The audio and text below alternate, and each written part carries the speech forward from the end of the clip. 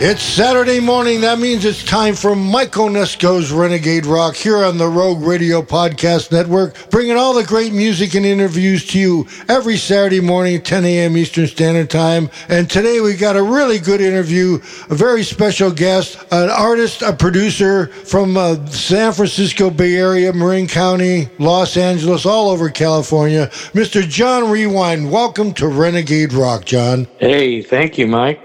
It's great to have you on here. Like I was telling you earlier, I first heard of you, when you were producing Holly Stanton. That must have been a fun adventure. You guys she was one of my guitar students, and no way, really? Yeah, and so I just thought she sounded like Stevie Nicks kind of. She did. I said, well, let's cut just a little by the Beau Brummel. So we did a demo of that, and that led to an album eventually. Yeah, I played Temptation all the time on the show. I played bass on that, on this big, huge, one of those Peavey basses. It's funny when you listen to the production on those 80s records, or was that late 70s? That was like 80. I think 80. Everything's so dry, the drums and everything. It's so dry. Everybody was still doing the 1970s 5-wallet drum sound. Exactly. So, John, what was it like doing that? Where did you guys do that record, that Holly Stanton record? We had a little studio called Cora Sound up in San Rafael that I've heard of that. I remember that. Yes. Yeah, and is that around by Hun Sound there? Yeah. No. It was up in Northgate. Oh, Northgate. Okay. Yeah, and it was just a little 8-track studio, and I took all my gear after I left the Hoodoo Rhythm Devils and put it there. You were in the Hoodoo Rhythm Devils? I was one of the original members. Wow, that's fantastic. You guys were pretty big in the Bay Area when I was living. Oh, yeah, I guess we got around. And we've gone back through all of our tapes, pretty much reissued stuff. Now we're putting out stuff that never came out. Oh, well, that's cool. Yeah. So you did Holly's record on an 8-track? Yeah, on an Atari. Wow, that's crazy. It sounds great. Yeah, well, we were learning, every time you do one, you're learning more of how to do it. And what's Holly up to these days?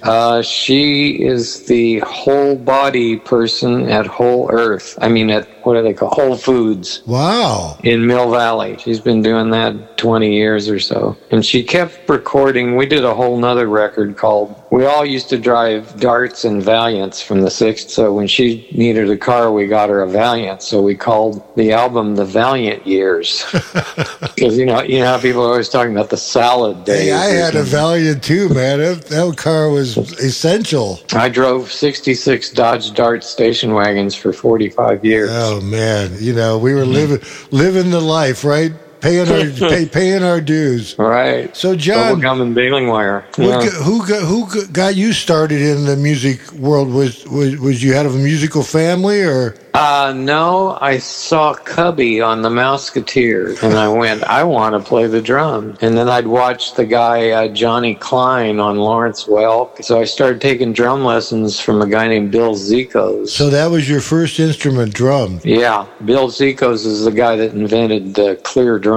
The Visalite? Well, the one that Fibes or whoever they are pinched his idea, but it was Bill Zikos that invented it. Was that in the Bay Area? Was that in the Bay Area? No, he was out of Kansas City. This is all taking place in Kansas City. So where are you born, John? Kansas City, Missouri. No way. Yeah. I played Wichita. I've got lots of friends in Wichita. I've been through Kansas City. Yeah, it's crazy. So who was your inspiration then to? Well, on drums it was Buddy Rich. Buddy Rich. Period. So I would learn. My life evolved around the Gene Krupa, Buddy Rich drum battles, and. Were you ever into Joe Morello? Oh yeah. Oh, I was into all of them, but I broke a guy backed a car up over my ankle one day. And that ended your drum career, right? Yeah, I couldn't kick, so I bought a $5 Silvertone guitar from a guy named Roger Calkin. And you still remember his name. That's great. Well, I worked for him in San Francisco. He had Roger Calkin Music. Where was that? Was that at? On Market Street. Wow. You must be just a few years older than me. I'm 76. Oh, you are. You're 8 years older. I lived in San Francisco from 72 to 97. Oh, really? Well, Roger was gone in 72, but he had a music store, and he sold all the custom amps to everybody, to Creedence and everybody. Oh, I used to want one of those so bad. I know that guy when I was in high school, a guy named David Gates that played with a band called... The guy from Bread? No, another guy by the same name. And he went to Tijuana over Easter vacation once and had his 57 Chevy rolled and pleated. And he came back to Kansas City and he said, oh yeah, and while I was at it, I had my speaker cabinet done too. And Buddy Ross was in the band. He was the guitar player in the Slider. And he looks over at this thing and goes, boing. That was the origin of custom amps? Absolutely. And then Buddy bought a factory way out in Kansas, an empty factory, and it had belonged to the Army. And they just left all the parts there when he bought it. So he built custom amps out of Army part with these rolled and pleated bottoms. That is nuts, man. Oh, Buddy Ross. Oh, yeah, it's a nuts story. Buddy Ross got so far in debt and tax and everything that he was on the lam. He was hiding out. And then they discovered oil under the land of his factory in Chanute, Kansas. So all of a sudden he was back in the He's in Beverly Hills, right? Yeah, well, then he came, got a plane and was going to Vegas all the time. And he then did Rode, a company called Rode Amps, and then he did Ross Electronics, I think. Wow. He just passed away a while ago. Now, that's something I would have never known to my dying day, except for today that you told me that. I mean, really, how many bands, who was the band that really pushed custom? It was Creedence, I think, right? Oh, yeah, Creedence Clearwater, yeah. Well, I have the dubious honor of blowing up John Fogerty's amps.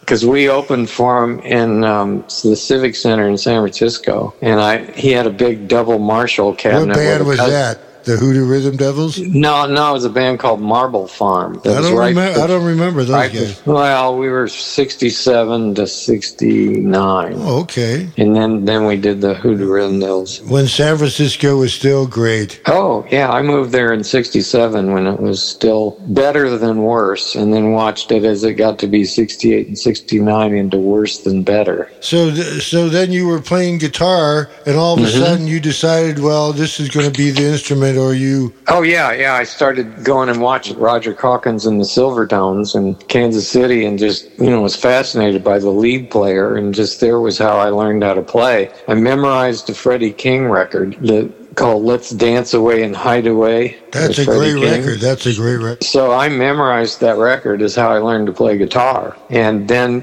by the time my ankle was recuperated from being broken, I was well engulfed in Muddy Waters, Howlin' Wolf, Bo Diddley, Chuck Berry. The best of the best. Buddy Holly. So, and the drums was so much work.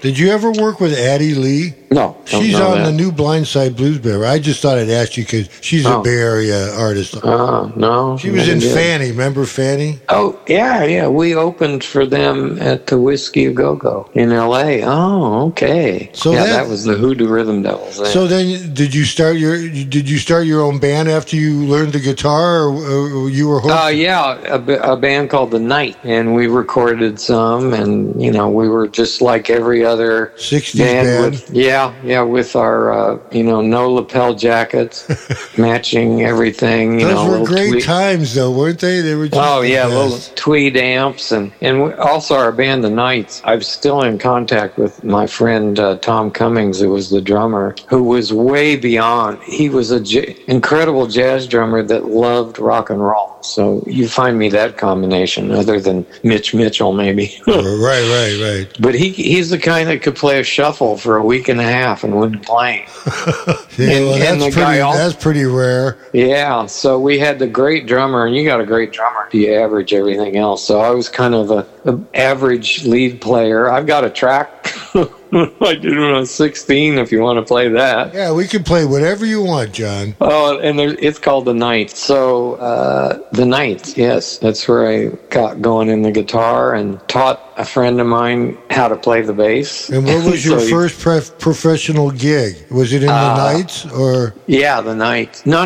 Actually, I played drums with a band called The Satellite in 1959. Yeah, I was 12. I was 5. Yeah, all these college guys, and I played drum. My dad would carry the drums. That's pretty cool, man. Yeah, well, I've been around it, ever since I can remember it. So how did you get into producing? You just got fed up with musicians, or? Yeah, and then the game, being produced by big, famous, incompetent producers.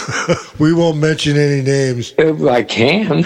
No, we won't do that. No, we'll just mention the good one. He worked with Fred Cotero. Wink, wink, nudge, nudge. Yes, and Fred, you knew Fred, right? Yes. Oh, and I learned what was going on because Fred was real savvy of dealing with musicians, where the producer wasn't particularly. Did you ever do anything at Prairie Sun in Cotati? Yeah, I did an album with John Hartman, the late John Hartman from the Doobie Brothers. Wow. He hired me and Rick Wilson, a hotshot player from around here, and Fred Sampson. You know him? Yeah, I just just played Fred's tune a couple weeks ago. He sent There me. you go. He sent me two of his tunes. I like it. Very talented guy. Yeah. So he's the one that we reissued the Jimmy Dewar tune. Wow, that's right. You did work with James Dewar. Yeah, we did a tune that we refurbished. So how did you hook up with Davey? Through James? Or was that just from the being in the Bay Area? I think Jimmy mentioned him once, or I can't remember. He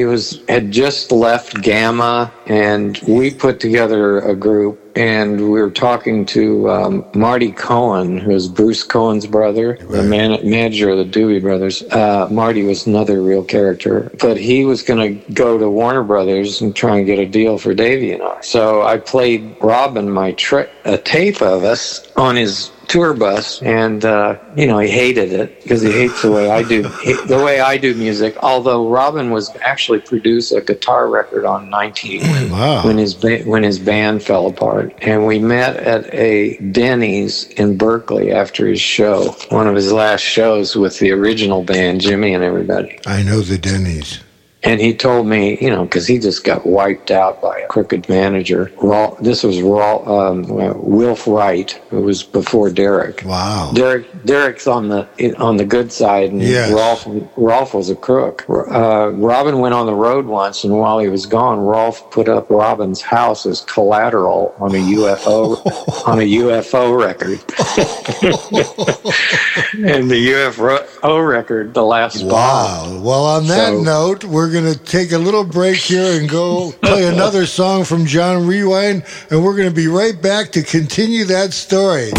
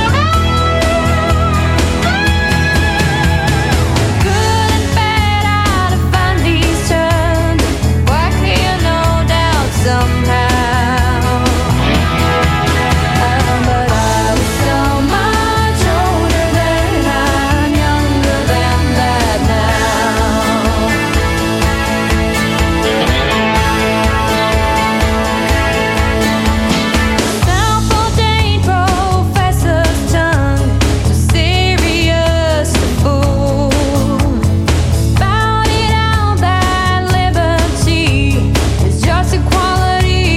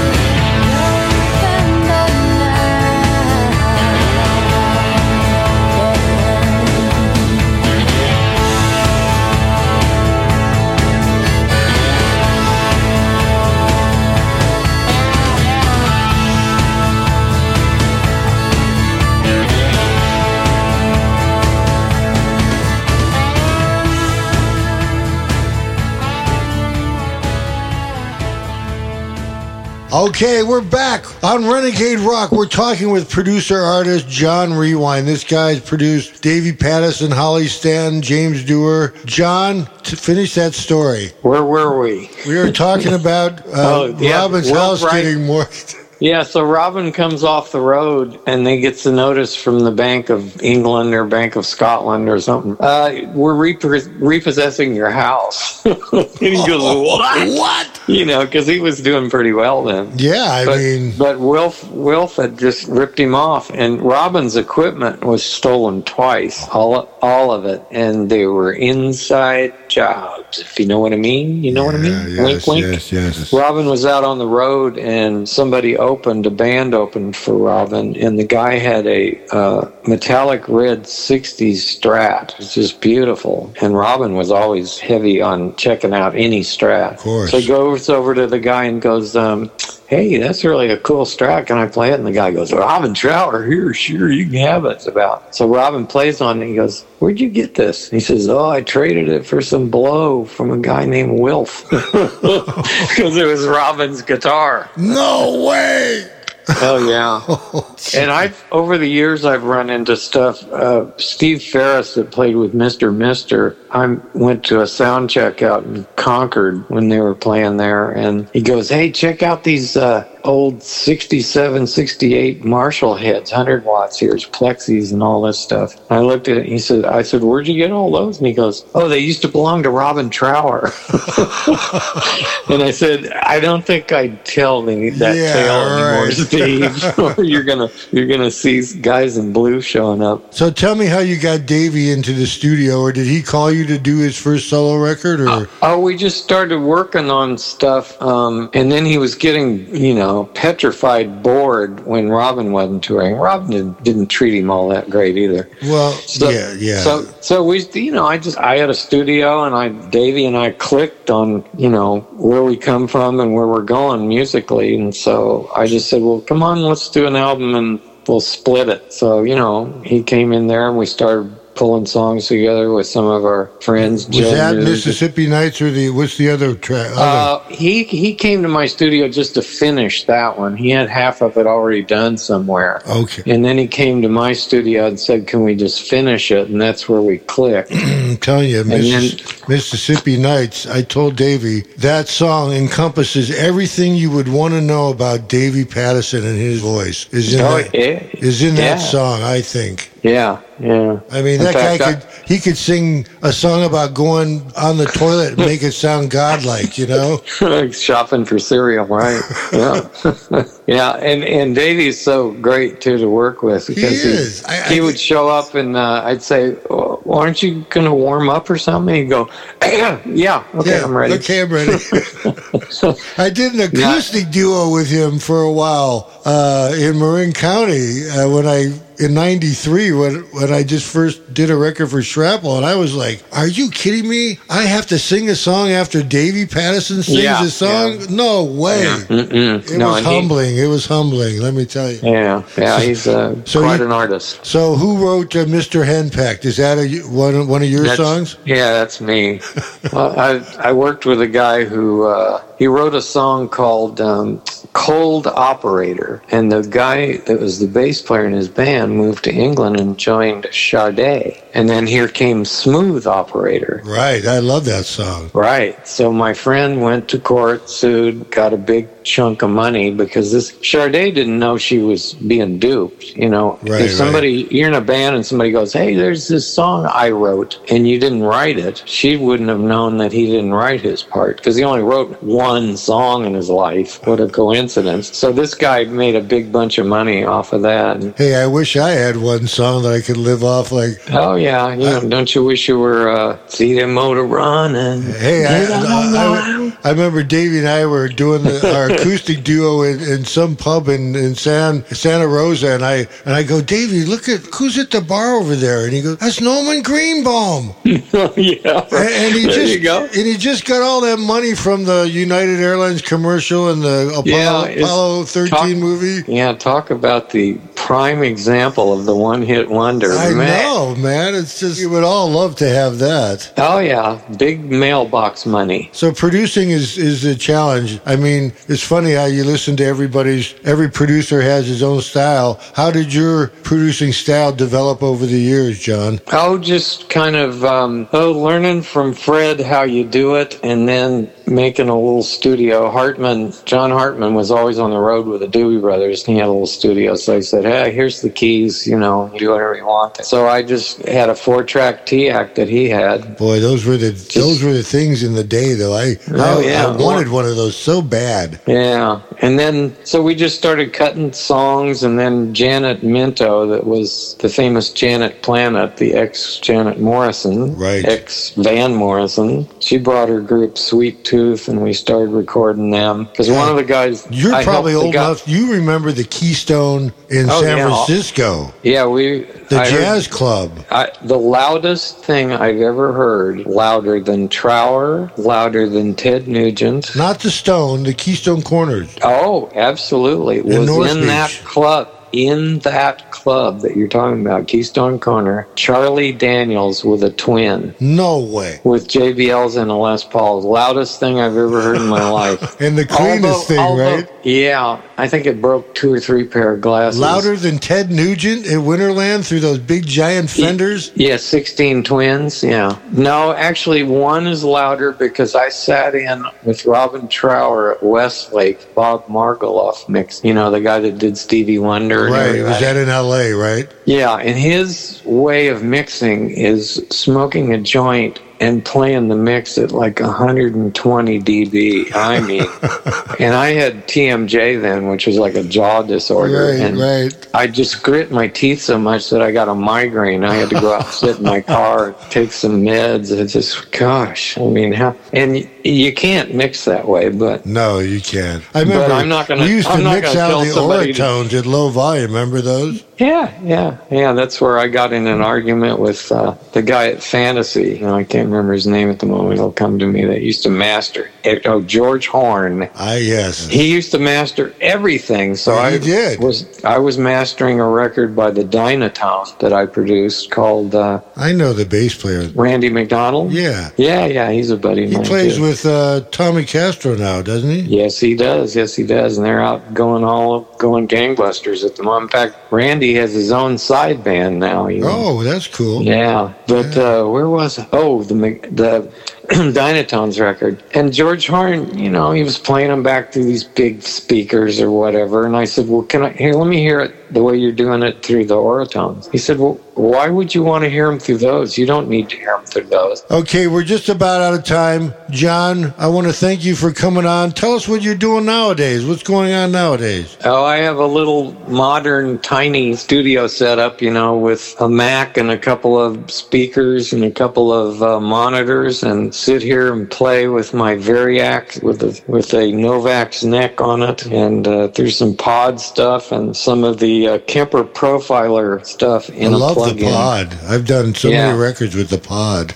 Yeah. Well, and there's a thing called STL Tones now. That's a plug-in. I'll have to check that out. Of some Kemper Profile stuff, so you don't need the whole Kemper Profile head. You can just get plug-ins of it now. Have you tried a Kemper? No, I've never heard of it. Ooh, it's a profiler where people all over the world have taken their 1939 Telefunken microphone and put it in front of a 57 Tweed Deluxe with a 59 Cherry Sunburst Les Paul and recorded it. And so all you have to do is click on that setting and you got his sound. Wow. Yeah, it's pretty amazing. Cool. I'm just dipping my big toe into it now and learning it. So, John, what advice do you have for any upcoming musician or somebody that wants to get into the music business, producing, directing, whatever? Enjoy what you're doing and then think about if you want to be in the music business, because there isn't one anymore. Yes. Isn't that sad? If you love playing it, because that's how you started, you didn't pick up a guitar one day and say, I'm going to make $1 million. Right. You pick it up and go, ooh, I wonder if I can sound like Howlin' Wolf, Muddy Waters. We all do this because we love it. That's why we all do it. Yeah, exactly. It's not something that we'd ever quit. So, yeah, well, John, and do that. Forget about the rest. Either that or make a rap record. Yeah. Nah. Well, John, I've been a fan of your producing style and your music for a long time. I really appreciate you coming on Renegade Rock. We'll be featuring some of your solo stuff, but we play Davey's solo records all the time, and we play Holly Stanton. John, thanks for coming on Renegade Rock. Okay, you're very welcome. Have a good one. Thank you.